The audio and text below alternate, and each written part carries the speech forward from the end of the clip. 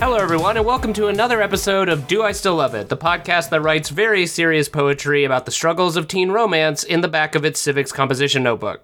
I'm Marshall James. And I'm Laura Weiss. And every week we invite a guest over to watch a movie or TV show they remember loving when they were a child to see whether or not it still holds up now that they're an adult. And that grown-up child we have with us today is artist and art director Celery Jones. Hey, y'all. Hey. Thanks for coming on. It's really cool because we're both from Lexington, Kentucky, but did not know each other until we both moved to Los Angeles. It was one of those, small world. We'll all escape Kentucky one of these days. Yeah, a real small world considering how we met, which was by happenstance of, I liked your dress, and it was like, oh, hey, guess what? We're from Lexington, and we're both nerds, and it's great. And now we're boss friends. So tell the audience a little bit about yourself. I am a little wacky. I'm a little weird, maybe a lot weird, but I'm not afraid of much, and I like to make art and do things that make people happy. Fun is kind of like my main bag, and that's what I try to bring like on set, whenever I work on a production or whatever. So that's what I do with my artwork as well. And this is appropriate because I think that this movie we're about to do formed that piece of me. It came in a really formative time of my life. So I haven't seen it in a long time, but I have a feeling I'm still going to like it. Yeah, and so the movie you're referring to is 1990's Edward Scissorhands by Tim Burton, which this will be our second Tim Burton film that we've revisited on the show.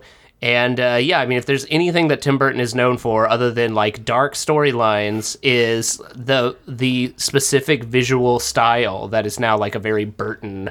Like, you think, oh, that looks very Burton-like. Even if it's just people who've been inspired by Tim Burton, like, if there's lots of black and white and stripes and curly cues on things and stuff. You know it, but... Yeah, and I was really excited when you said that you wanted to do a Tim Burton film, because I think that it's so important to speak about, Tim Burton as an artist, because he really is... more, if I was to give him one word, if I only had one option, I would consider him like a visual artist in his own way. And you guys check out Celery's stuff. She's fantastic. If I could have one person design my house, it would probably be her. And so, it's really, I would love to hear at some point how, as a young child, this artist affected the way you view the world. Because I imagine seeing your work that Tim Burton was pretty huge. Yeah, that was, honestly, it kind of started before, I don't know if you all remember, and this might be dating me because I think I'm a little older than you guys, but do you remember Amazing Stories? I think it was like a Steven Spielberg thing, but it was a weekly show. And Tim Burton did one of those, and it was animated, and it was called The Family Dog. And my brother and I... we had a taped copy of that from the television that we wore the tape out because we loved it so much. And I went to his retrospective at MoMA, it's been a minute now. It's probably 7 years ago or something, but he definitely is an artist. I agree with you. I think that the cinematic things that have jumped from his page have almost been happenstance, and I think he's an artist first. I agree with you completely, and that affected me. I remember going to that MoMA exhibit, and it was, they had it here at the LACMA in Los Angeles, and it was amazing because they had all of these old notebooks and stuff of his, and he definitely has always kind of had this cutesy, morbid, kind of bipolar style. And there are certain characters like Sally the Ragdoll from Nightmare Before Christmas, and indeed we'll learn Edward Scissorhands, who were both created by him when he was just kind of an outcast teen. Absolutely. And that's another thing. From the time that I was born, I always felt different. And especially in Central Kentucky, you stand out, Certainly, yeah. And so I think that this really spoke to me because this movie in particular, and it has been a long time since I've seen it, but I guess that's the point of the podcast. But I just remember that it sort of shaped me emotionally to understand that it's okay to not be like everybody else and that there's love there for that. Oh, I'm so excited to revisit this with you. Yeah. Right. So why don't you give us in under 30 seconds what you remember the plot of the movie? Okay, well, first of all, I wish that Vincent Price was in it far more because when I was little, that was my main bag. So definitely love that. But I just remember that he was he was lonely, but he was up in his house, and then all of a sudden people drug him out almost in a Frankenstein kind of way, sort of Frankenstein's monster, pardon me. Yeah. Kind of coming back into society and trying to learn how to operate, but I don't think he ever had the capability to live in You mean society. Edward. You're talking about Edward. Edward. I'm sorry. Yeah. But also that there are a lot of jerks out there, and people are afraid of what they don't understand. But yeah. Oh, also the cookies, the sugar cookies at the beginning. That's a running dream I still have. Yeah. And so, Laura, I always like to ask, is there any parts of this movie that really stand out to you that when you look back on Edward Scissorhands? I was really young the last time I saw this movie. And so I remember one single snapshot, and it's just the visual of like a yard, and it's nighttime, and there's something, I think he's like trimming a hedge with his hands. And that's all that really stuck with me, was more the essence of the kind of the world that had been created, of the average everyday people are just kind of living their lives, and then there's just this dude with scissor hands over in the corner. And it seemed so natural for me as a young kid that would just be, oh yeah, of course, that's the thing. That only now, you just asked me this right now, I'm like, oh, I've always been like, oh yeah, Edward Scissorhands, I totally lived next door to him. I was very endeared by him, but I don't really remember much about this movie. And this is a movie I've always wanted to see as an adult, because I have been told that there's a lot of depth to it that I obviously wouldn't pick up as a small kid. So I'm hoping that that's the direction we're going to go today. Right. And Marshall, you? Yeah, I'd say the one thing that I know the first time I saw this movie, I would have been probably too young to even really understand what I was watching, because I think I'm realizing for the longest time, whenever I'd see shaped topiary bushes, I just thought that, oh, people with scissor hands do that. Like that there are lots of just scissor-handed people who that's what they do for a living. And as a kid, I thought, oh, well, that would make a lot of sense if I had scissors for hands, like topiary gardener is the way to go. So in that world, if trees got chopped down, would they be with chainsaw hands? And if like people plunge toilets, would they be with plunger hands? Oh yeah, I mean, well, chainsaw hands, obviously, Army of the Dead. Or Army of Darkness. Army of Darkness. So, yeah, we should create a plunger hands world. Yeah. I think that the porn industry has taken care of that for us now. There's probably people with all sorts of hands now. But one thing I do want to add is that I remember my mom dropped me off to go see this by myself, and it was like one of the first movies I saw by myself. And how old were you, maybe? Probably like 11, 12 maybe. And I don't think I was quite a teenager. Maybe I was. But I remember that I cried. And that was the first movie that I was like so emotionally like a live action movie anyway, not sure. Baby. Well, and I think it's significant if that's like the first movie you really saw by yourself, where it was definitely the first time you saw it. I think that's the other thing when you're a kid is you watch a lot of movies, and it's rare that I feel like I'm experiencing a movie for the first time when I was a kid, because like so many movies, they're just the ones your parents make you watch or let you watch or make you watch during that fog of time before the age of 5, where you're aware of stuff happening, but you're not really making memories yet. You know what I mean? So like I can't remember a time where I didn't know the entire plot of Star Wars, like because I watched it so much before I actually became like a child who's walking around doing her own things. So it's interesting that the first time you saw it, it was by yourself, and so there was no one there for you to feel self-conscious about being overwhelmed around. So pretty dope. Love that. Yeah. It's really beautiful. Well, won't you join us in having a beautiful private moment and join us while we watch Tim Burton's Edward Scissorhands. Avon calling. This is some huge house, isn't it? Hello? Why are you hiding back there? You don't have to hide from me. I'm as harmless as cherry pie. Those are your hands? Those are your hands. I think you should just come home with me. Joyce, I just saw this strange guy driving with Peg. Did you get a good look at it? Hi! Scissors. Whoa, heck of a handshake you got there, Ed. Kim, this is Edward, who's gonna live with us. Well, this must be quite a change for you, right, Ed? Those things are cool. Can I bring him to show and tell on Monday? He's a highly imaginative character. It seems clear that his awareness of what we call reality is radically underdeveloped.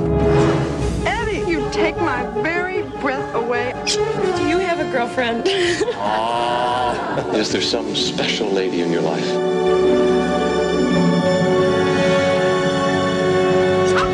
Hey! Call Dr. Skewered Kid. Just a scratch. The power of Satan is in him. I can feel it. Drop your weapon! All along, I felt in my gut there was something wrong with him. From Tim Burton comes the most incredible tale of a most unusual character. Edward Scissorhands. Hold me. I can't.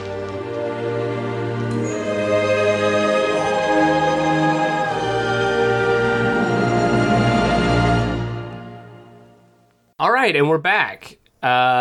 So that was Tim Burton's Edward Scissorhands, and wow, like there's a reason I feel that this is like Tim Burton's kind of like standout. You know, when you think Swan about song, yeah, it's really his like signature sort of film in all of the delightful Tim Burton ways. Would you say?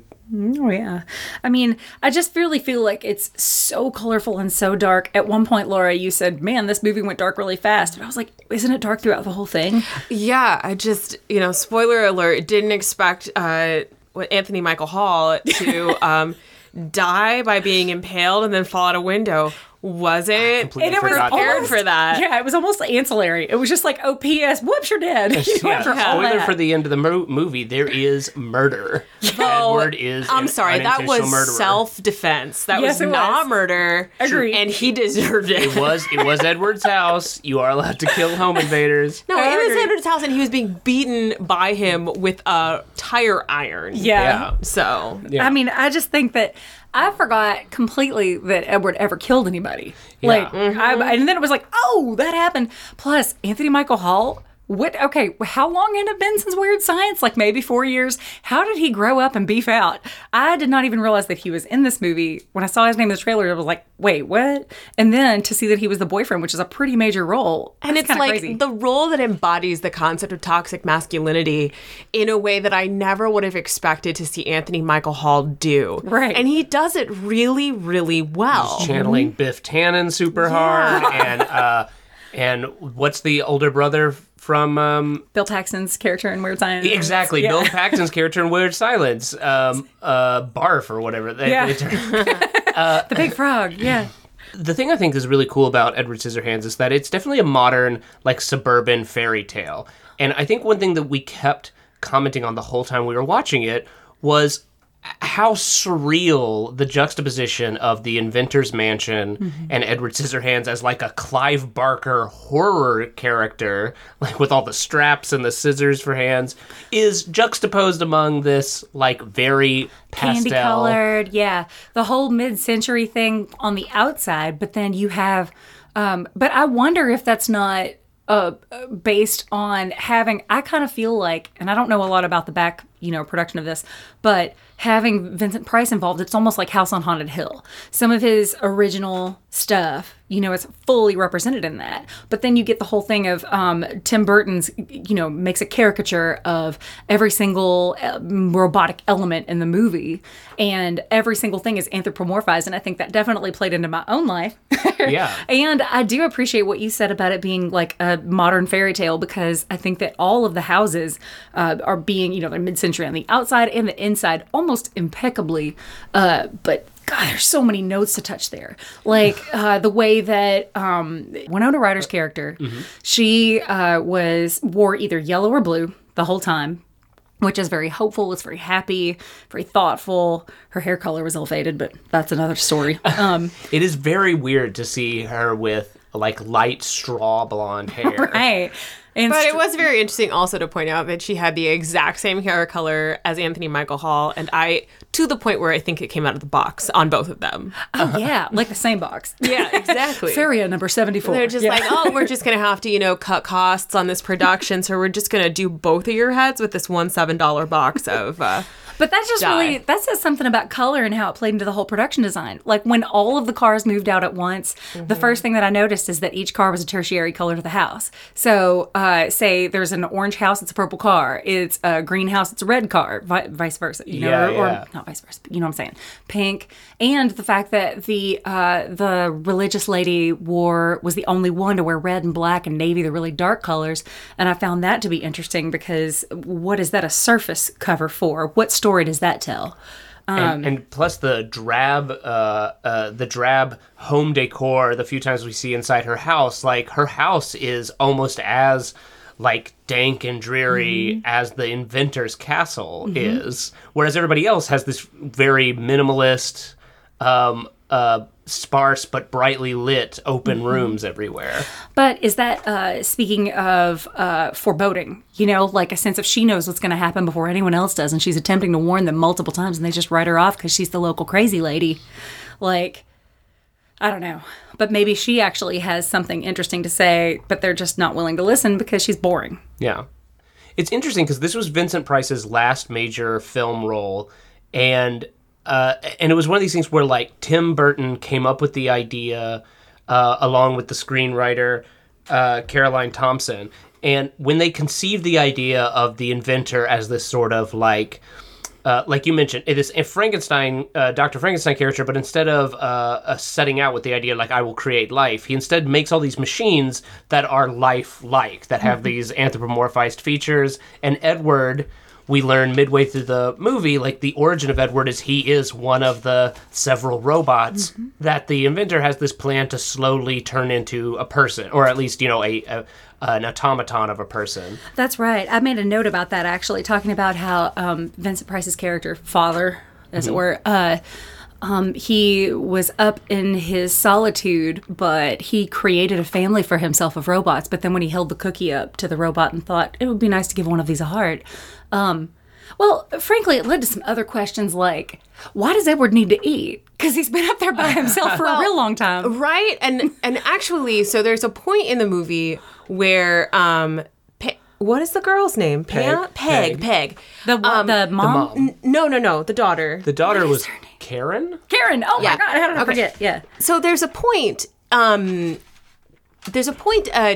Karen comes home and finds, Edward in her room. She doesn't know what it is, and she freaks out. And the dad is like, oh, Edward, don't worry about it. Teenage girls are crazy. Let's go drink some whiskey. How about those glands? Yeah, exactly. A weird statement. But the reason I bring it up is because when Edward put the whiskey in his body, for some reason, the way he reacted to me felt like a body that shouldn't be ingesting anything. And so I... Like violently reacting to ingesting this poison. Exactly. Like, for me, it kind of felt like Tin Man, oil can. Oh my gosh, you've just brought up 2 points I wanted to mention. A is that I believe, he was reading the book about manners. Vincent Price was reading to Johnny Depp's character. Which I'll also note that in this film particularly, Johnny Depp transcends his own personality. I feel like he truly becomes Edward Scissorhands. Whereas there are other roles that I've seen him play that just make me think like, well, it's Johnny Depp. Do you know what I'm saying? So that's one. And a fascinating thing about it is when Johnny Depp took this role, he spent a lot of time studying Charlie Chaplin because Chaplin, without being able to communicate, had to communicate and evoke your sympathy in a lot of his films. So he studied a lot of the ways that Charlie Chaplin would face act and hand act that draws you to draws you to sympathize and like him, even with he has maybe a paragraph of lines in the entire movie. Is this before or after Benny and June? Yeah. That to me sounds straight up like Charlie Chaplin, Buster Keaton. Benny and June was like But second point, that being a robot, he was perhaps created for etiquette's sake to eat a meal if he was given the opportunity. Right. But in what situation would he find himself that he would need to have alcohol? So perhaps it messed with his inner workings. Do you know? Oh, right. Like he would have a machine gut that could digest cakes and a brisket, but not handle Right. like actual alcohol. Hard scotch. Yeah. And I think it kind of lends more to like his innocence too, because even if he could digest alcohol, the first time I think anybody has hard liquor, it's just like, oh, what God, why would anybody drink hard liquor? And he also took it straight through a straw. Yeah. He just sucked on that straw. And I can guarantee you that's not pleasant. No. Yeah. Absolutely not. Okay, so guys, what year is this movie supposed to be taking place? I think I finally figured it out. Please lay it out. Okay, so we need to get into the plot a little bit so that we can explain Pegs. And she really opens the film and kind of creates the world for you and as your eyes and ears as you walk through it. But it's very, very confusing in the beginning because she's walking around in this little Jackie Onassis outfit, exactly out of 1963. She is walking up to houses with women in the 80s inside, but the houses look like they're from 1950. She gets into like a Chevy Impala from like 1975.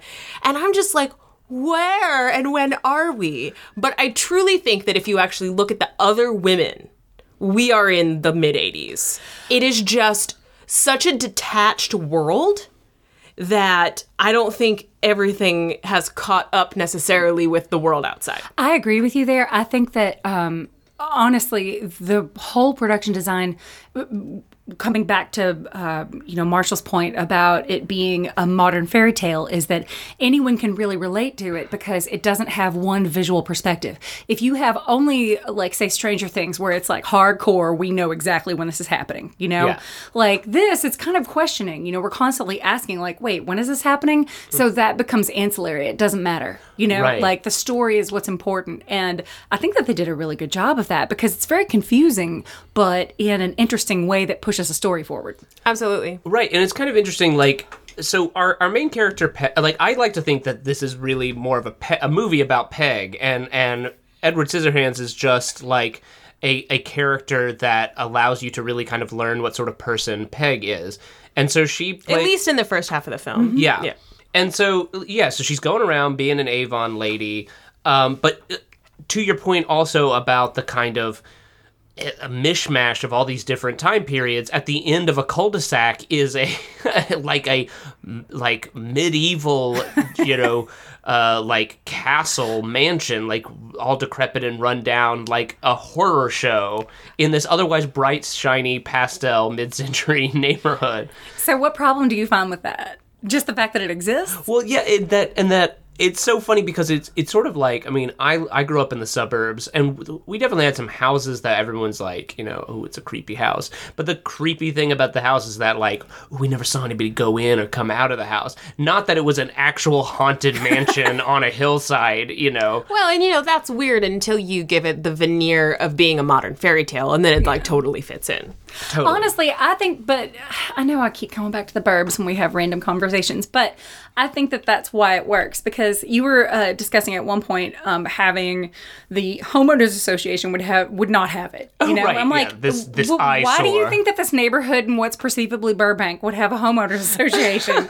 And also, why is there a hill? Like, that doesn't exist, it's all, I think that you have to step outside, you have to suspend your disbelief and just accept it. And that's how the story moves on. Well, and also the fact that she never went back. She never went to go find him again. And even in her young age, like as an older lady, she tells her, what I assume is her granddaughter, that she wants him to remember her as a young person. Well, okay, so say a year or two passes, she still could have been a young person and gone to see him. And that's why I remember now exactly the point that I cried. In the first, when I was, when I first went to see it when I was 11 or whatever, I remembered it was when he couldn't give her a hug, so she hugged him. Yes. And I was like, oh my gosh, this explains so much about my young, ill-fated relationships. Like, like yeah. I have to save this broken man. Yeah, exactly. I have to be his rock. Oh, yeah. Right. He does everything wrong. I'll just do everything right. And then it'll balance out correctly. You're worthy. Because he's got a heart of gold. He doesn't know he hurts people. Yeah. Even though you have knives for fingers. Right. So the whole movie is like told with the framing device that an old Karen is telling her, like, granddaughter why it snows in Burbank. Oh, P.S. Why is your bedroom Victorian 30 years in the future? Dude, that bedroom looks like it went back in time 50 years prior to the movie, minimum. Yeah. Yet it went forward in time. Like, that woman's at least 85 It's years into old. the future. Winona Ryder. She have that like weird pin tuck shirt and like Into the what is future, like this? 70 years. Yeah. P.S. Winona Grandma's Ryder. Hansel or Gretel from Hansel and Gretel. I mean, we still are like 45 years away from that reality. I mean, maybe we will go full revolution, and by that time, nuclear winter will have happened, nuclear winter will have gone away, and we've had to just build all of our stuff again. You know, who knows? Yeah, maybe Edward Scissorhands is part of a race of automata walking of the earth long after we've destroyed ourselves. This is great. Who has he is a robot with a heart of gold. Yeah. Truly is, yeah. Right, and I think this is another part. I had completely forgotten that Edward Scissorhands was a robot. There's a heartbreaking moment where he shows Edward the hands that he has procured or crafted for him, and he's like, "It's an early Christmas present, Edward, but I've gotten you these lovely hands." And then there's this beautiful close-up of Vincent Price's like amazing, like dignified old wrinkled face, and he suddenly starts going slack as he's like having a stroke or whatever that's killing him. And I remember thinking, man, what a beautiful expressive face. Like my heart is breaking watching it go slack, like knowing he's dying. I kind of saw that as the gift. That was the ultimate gift. It's like he's given his life to create Edward's, and it was it's the greatest irony, you know, like the deepest thoughts, the death of the only one that you've ever known, at the same time holding this gift, which is the only thing you've ever wanted, and you'll never have it. I honestly, at the end of the day, I really feel like this was a tragedy. Oh, in no, a way that I did 100%. not realize when I was young. 100%. Like, I was, by the end, I was curled up little girl style with my blanket directly under my eyes, knowing that there were things I didn't want to watch and that I needed to cover. But it wasn't from a horror perspective. Right. It was from the fact that this character that was so good, that was so pure, so innocent, that just so happened to have a body construction that might have caused harm, was losing everything, and just couldn't help himself. And every single rung that he fell down in that quick descent, I just wanted to hide more because it was so tragic. And this was a very sad movie in my opinion. I can understand why you said, this went dark fast. You know, like, because at first I was like, well, I mean, there's a difference between maybe like it's a little jokey dark. Like, there's a difference between dark and tragic. I should have said this got tragic fast. Like, this movie, I didn't expect it to go so painfully into the black. I'm not shocked that I cried when I did. Like, I realized the moment that I cried when I had that like flashback of being young in the theater by myself with my empty popcorn, being like, the part where I cried is when I already said this, he tried to hug her. She hugged him back. But the reality was that they were going to have to face the public eventually. And this is something that I experienced in my own life, is that, you know, like, you can be the best friend to anybody that they've ever needed, but eventually you have to operate in the real world. And that's what I feel like the story is about. It's like, can you or can you not operate in this real world? Right. And I think that brings us to an interesting, going more into the plot. So Peg, who's our mom and the Avon lady, she finds Edward alone in this castle. His creator has died, and she just decides, you're going to come live with us. In one of the most incredible acts of naivete I have ever seen in my life. But it comes from such a sweet place. Yeah. And naivete is almost always sweet. Yeah. Almost always. Yeah. And the interesting thing is, she brings Edward home, and we were all struck by the fact that very quickly, Edward's unique construction of his whole body is kind of quickly, like, just sort of accepted by the whole family and soon by the whole neighborhood. And it was interesting because ultimately this whole story is one about otherism. And we have, no matter what, Edward Scissorhands, while like the people around him, is not one of them. And there's this interesting part in the beginning where curiosity, and as I think you mentioned several times, boredom, it seems like these people, all these neighbors, are like bored and overly nosy. And that causes them to initially seem very like interested and sort of fake nice. Well, to not Edward. even just that. Take it a step deeper. This is a world that is so isolated from reality and so insular that A, nothing interesting has happened in this community and God knows how long, and B, nothing interesting has happened in the minds of these people in God knows how long. So suddenly someone comes in and they are off the beaten path. They have something to bring that none of them have ever thought of before. And what I found very interesting was that did not inspire any of them to think outside the box themselves or be creative themselves. That just inspired them to be like, oh, hey, you that do the weird things, you that cut the hair, you that cut the bush. Why don't you do your cool stuff to me in my house so I look cool and interesting? So the whole space didn't necessarily accept him as basically picked and choose the things that they could take. Is that not? But honestly, though, is that not mirror to our media culture? I mean, certainly. it's just like, there's a reason. There's the whole trickle down factor. Like when there's something original, people are just like, but then they're like, well, maybe I want that, and then they're like, give it, and that's the trickle down from an original idea to Walmart. And then you take it the next step, which is this is just cultural appropriation 101, this film. Then you take it the next step where the second that his interesting thing suddenly can potentially make his difference negative, they're just like, he was shitty the whole time. Every idea he has is terrible. We're still wearing his hair. We still have his stuff in our lawn, but it's ours now. It's ours. It's not his. And he sucks. And we should and it just everything crashed, and he became a pariah. I can see that. And so I remember that he was talking about, and I mean, if you guys saw that show, the MoMA show, that he was completely enthralled by his surroundings growing up. He was completely he could step back out of his situation where he was living and see how crazy it was that everyone wanted to be the same. There's so much sameness. And yet we're slightly different because my house is pink, yet yours is blue. And there's this whole thing of oh no, of course we have our own ideas. And, but really it is all the same, and it's trying to fit into a certain tribe. So were they bringing Edward into their tribe?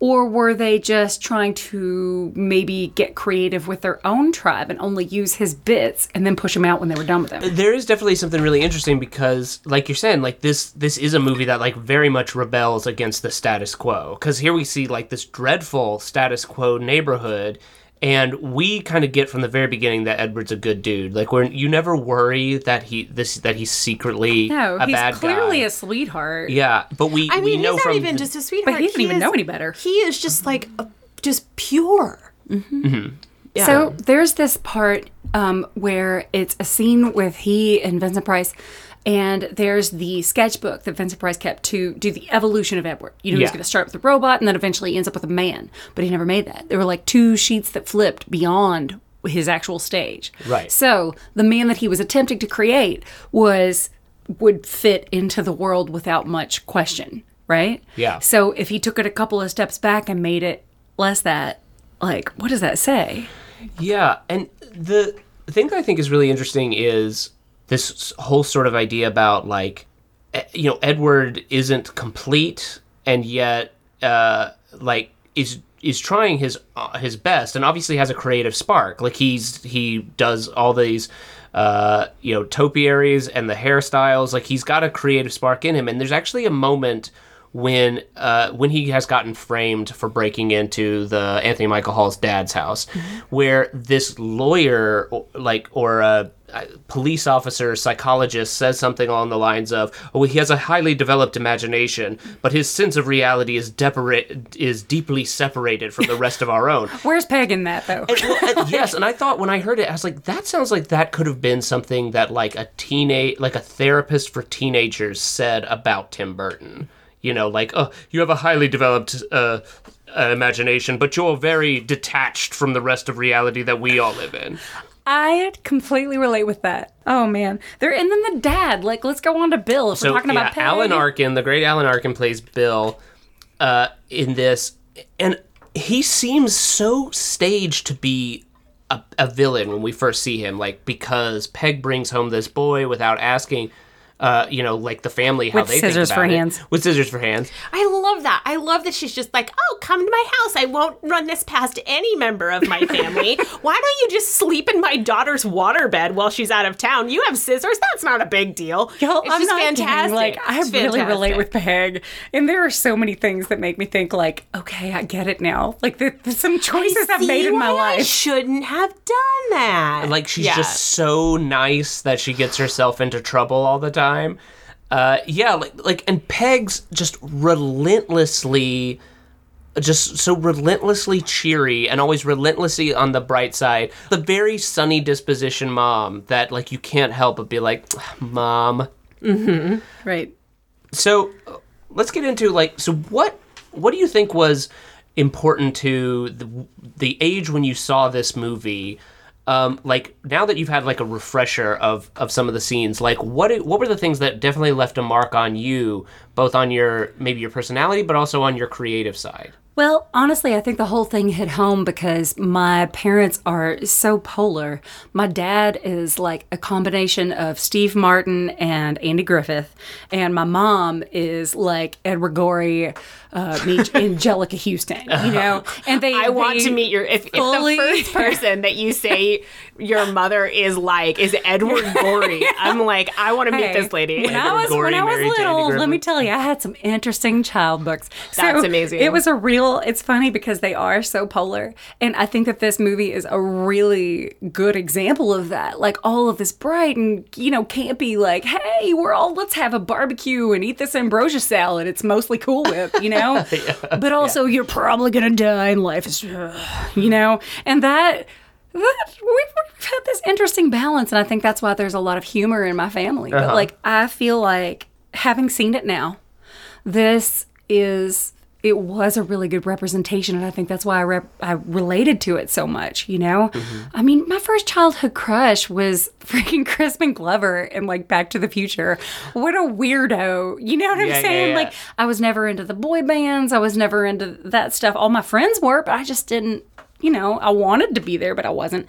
And this gave me an outlet for, like, oh, right, this is what makes sense. Totally. It's just like, this guy, maybe we could have some good conversations. You're a robot with a human heart, and I'm a human maybe with a robot heart. I don't know. But all I'm saying is, like, the difference was really clear to me watching it tonight. And I just thought it was interesting.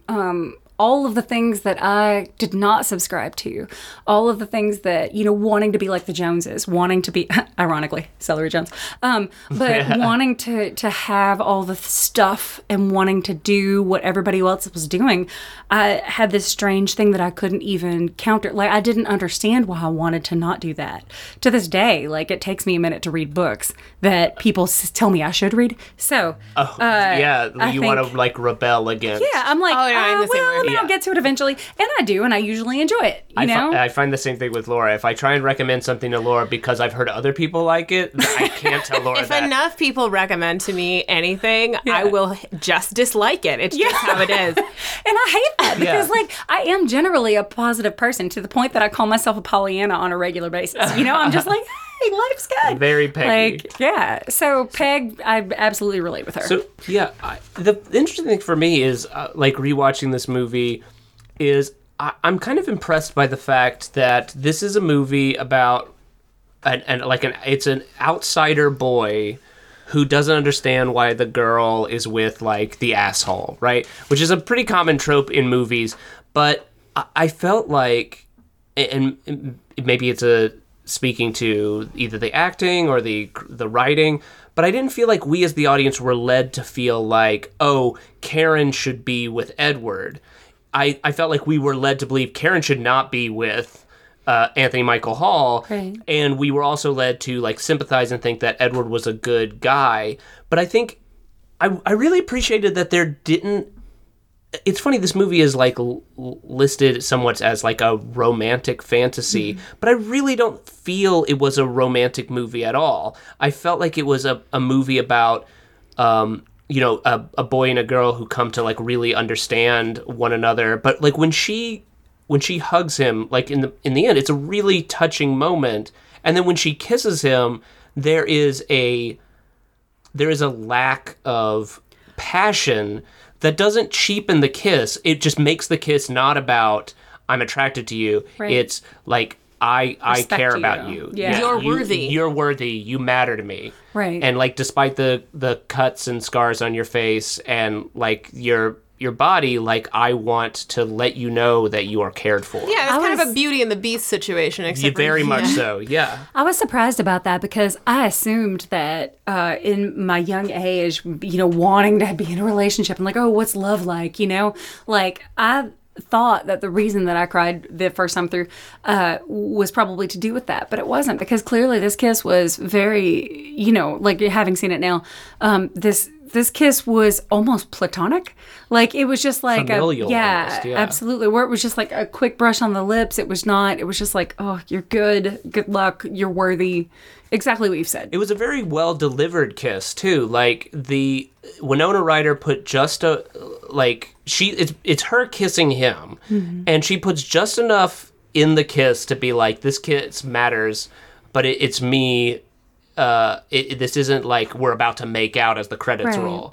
And so it made like a scene in a surreal scene in a pretty surreal movie, like have some real emotional resonance that I thought was like really great and definitely carried us all the way through to the deeper credits. Conversation, I think. Yeah. Because, I mean, it could have easily ended on that. It could have easily like had just like, oh, I love you. And as soon as the look in his eyes when she said, I love you, it was just like, it almost like she stuck an arrow in his heart, like, oh, someone loves me. And like he understood the weight of that. Right. But it wasn't romantic. It was just love. Yeah. All right, guys, I'm going to be a little contrarian right now. Oh.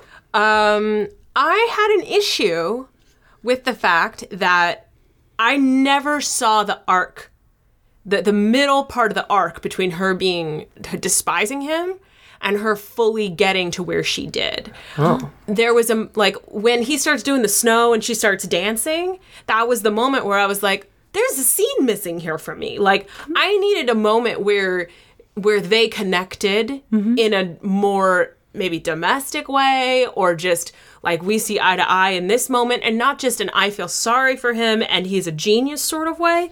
And so I was really kind of frustrated with their interactions because I felt like a scene had been cut. How about when he was on that local television program and she was just like, oh my gosh, just waiting for him to say it. Why was that a thing? Because they really hadn't established that there was a love interaction. Connection. No, and that bothered me. And if anything, Anthony Michael Hall was teasing her about it, but we just thought, well, he's just being an asshole. In the same way that my granddad used to tease me about neighbor boys. Right, like, this neighbor boy's now stranger now living with you or whatever, but not.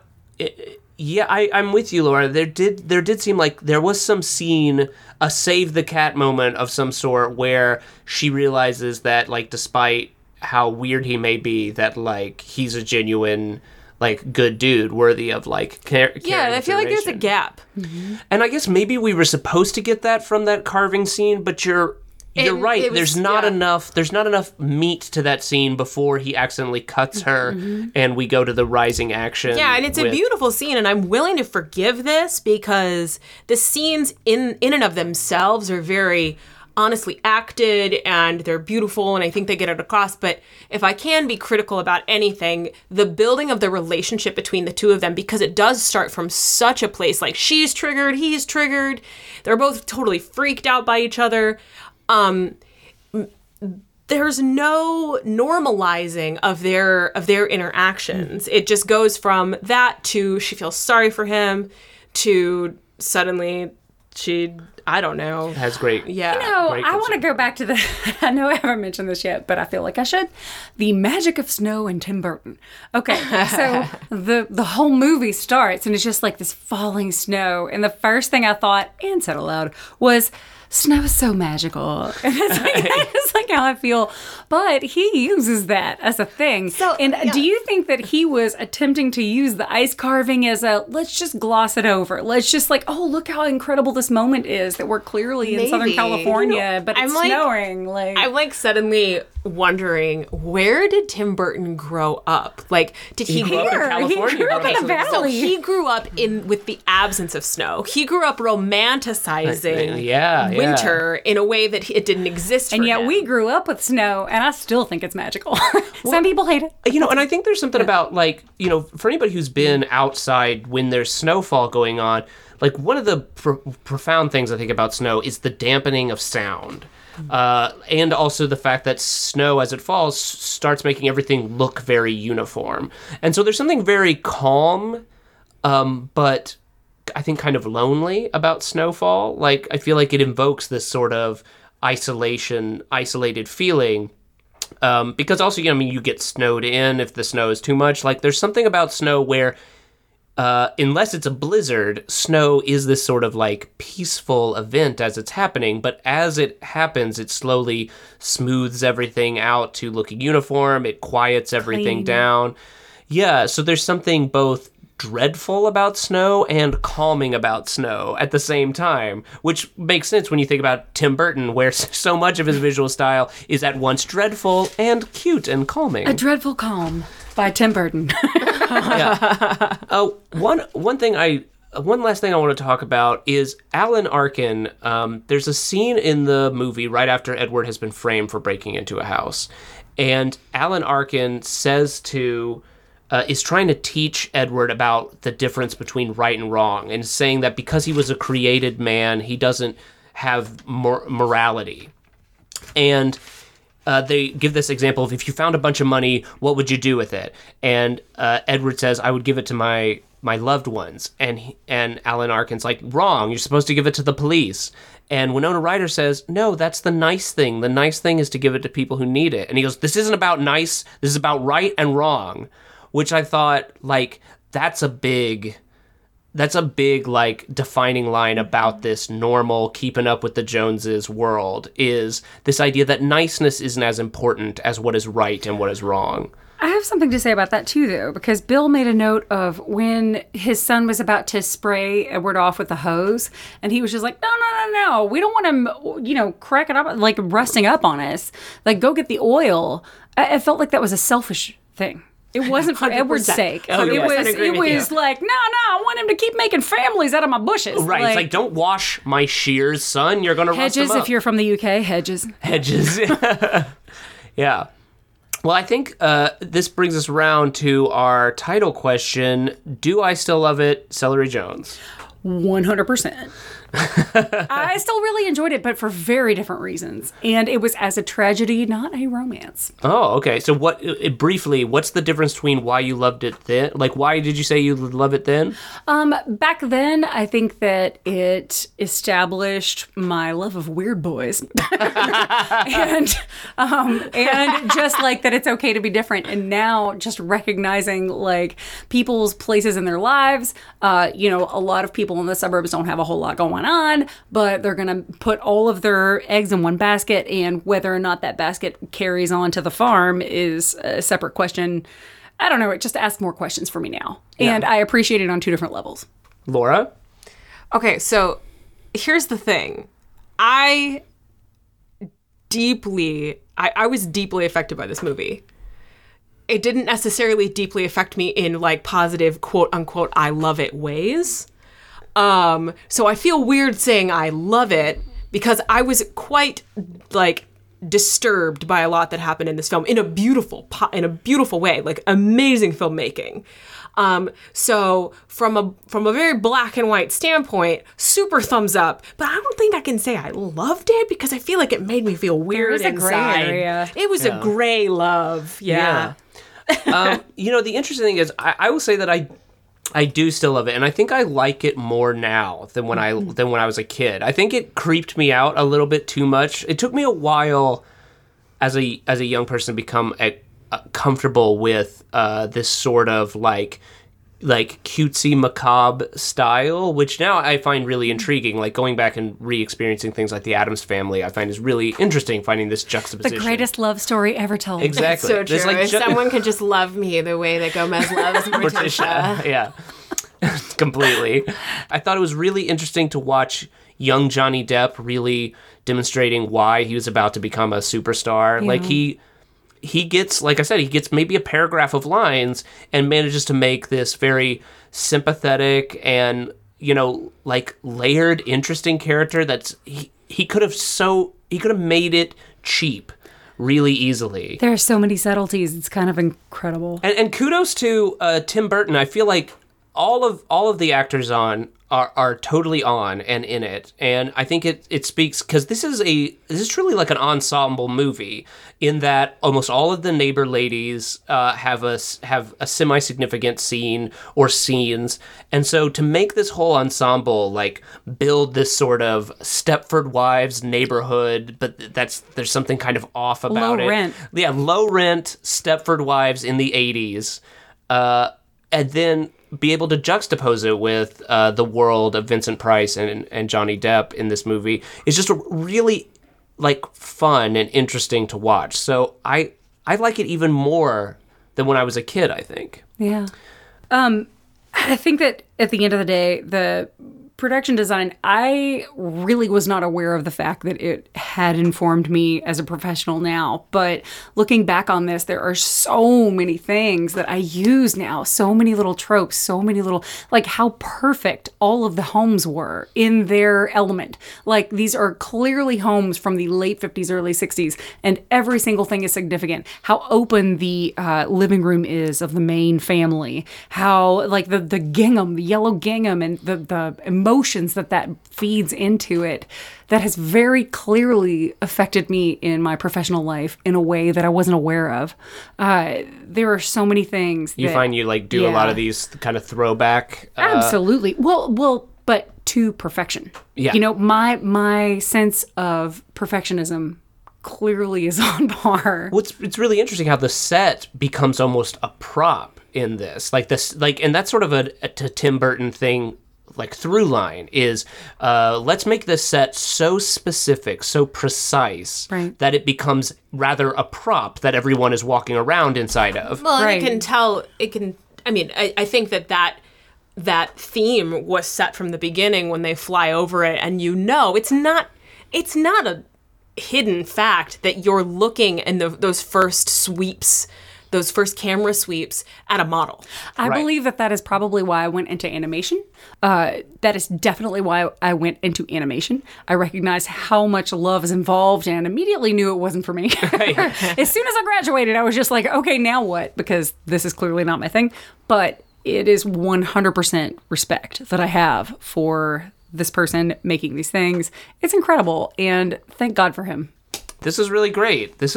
I did not know we were going to see such an artistically interesting, and really satisfying movie. So thank you so much for suggesting it. I had fun.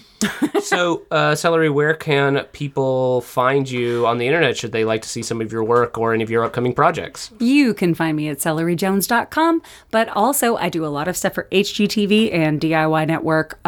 Please register for the Smart Home on hgtv.com. You can win it. It's the jam. It has my art in it. It's in Arizona. Also, the Urban Oasis will be in the southeastern United States, but I can't exactly say where yet. You should also register for that house, which will also have my art in it. And the design is by Brian Patrick Flynn, and it is the best. If you just want a painting of anything, it could be the Loch Ness Monster. It could be your grandma. I'm super good at those things. She is super good at those things. It could be your grandma as a Loch Ness Monster. That's correct. With a fancy bathing suit and a bathing cap. I've done art on Atlanta, on the FX network, and The Walking Dead many times. All of those things, you've probably seen my art. So there you go.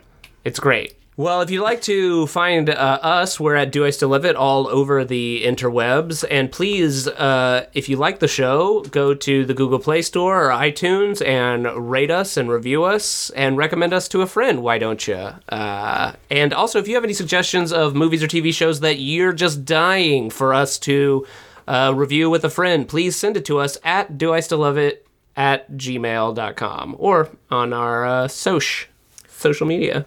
And that's it for Do I Still Love It? I'm Marshall James. And I'm Laura Weiss. Good night.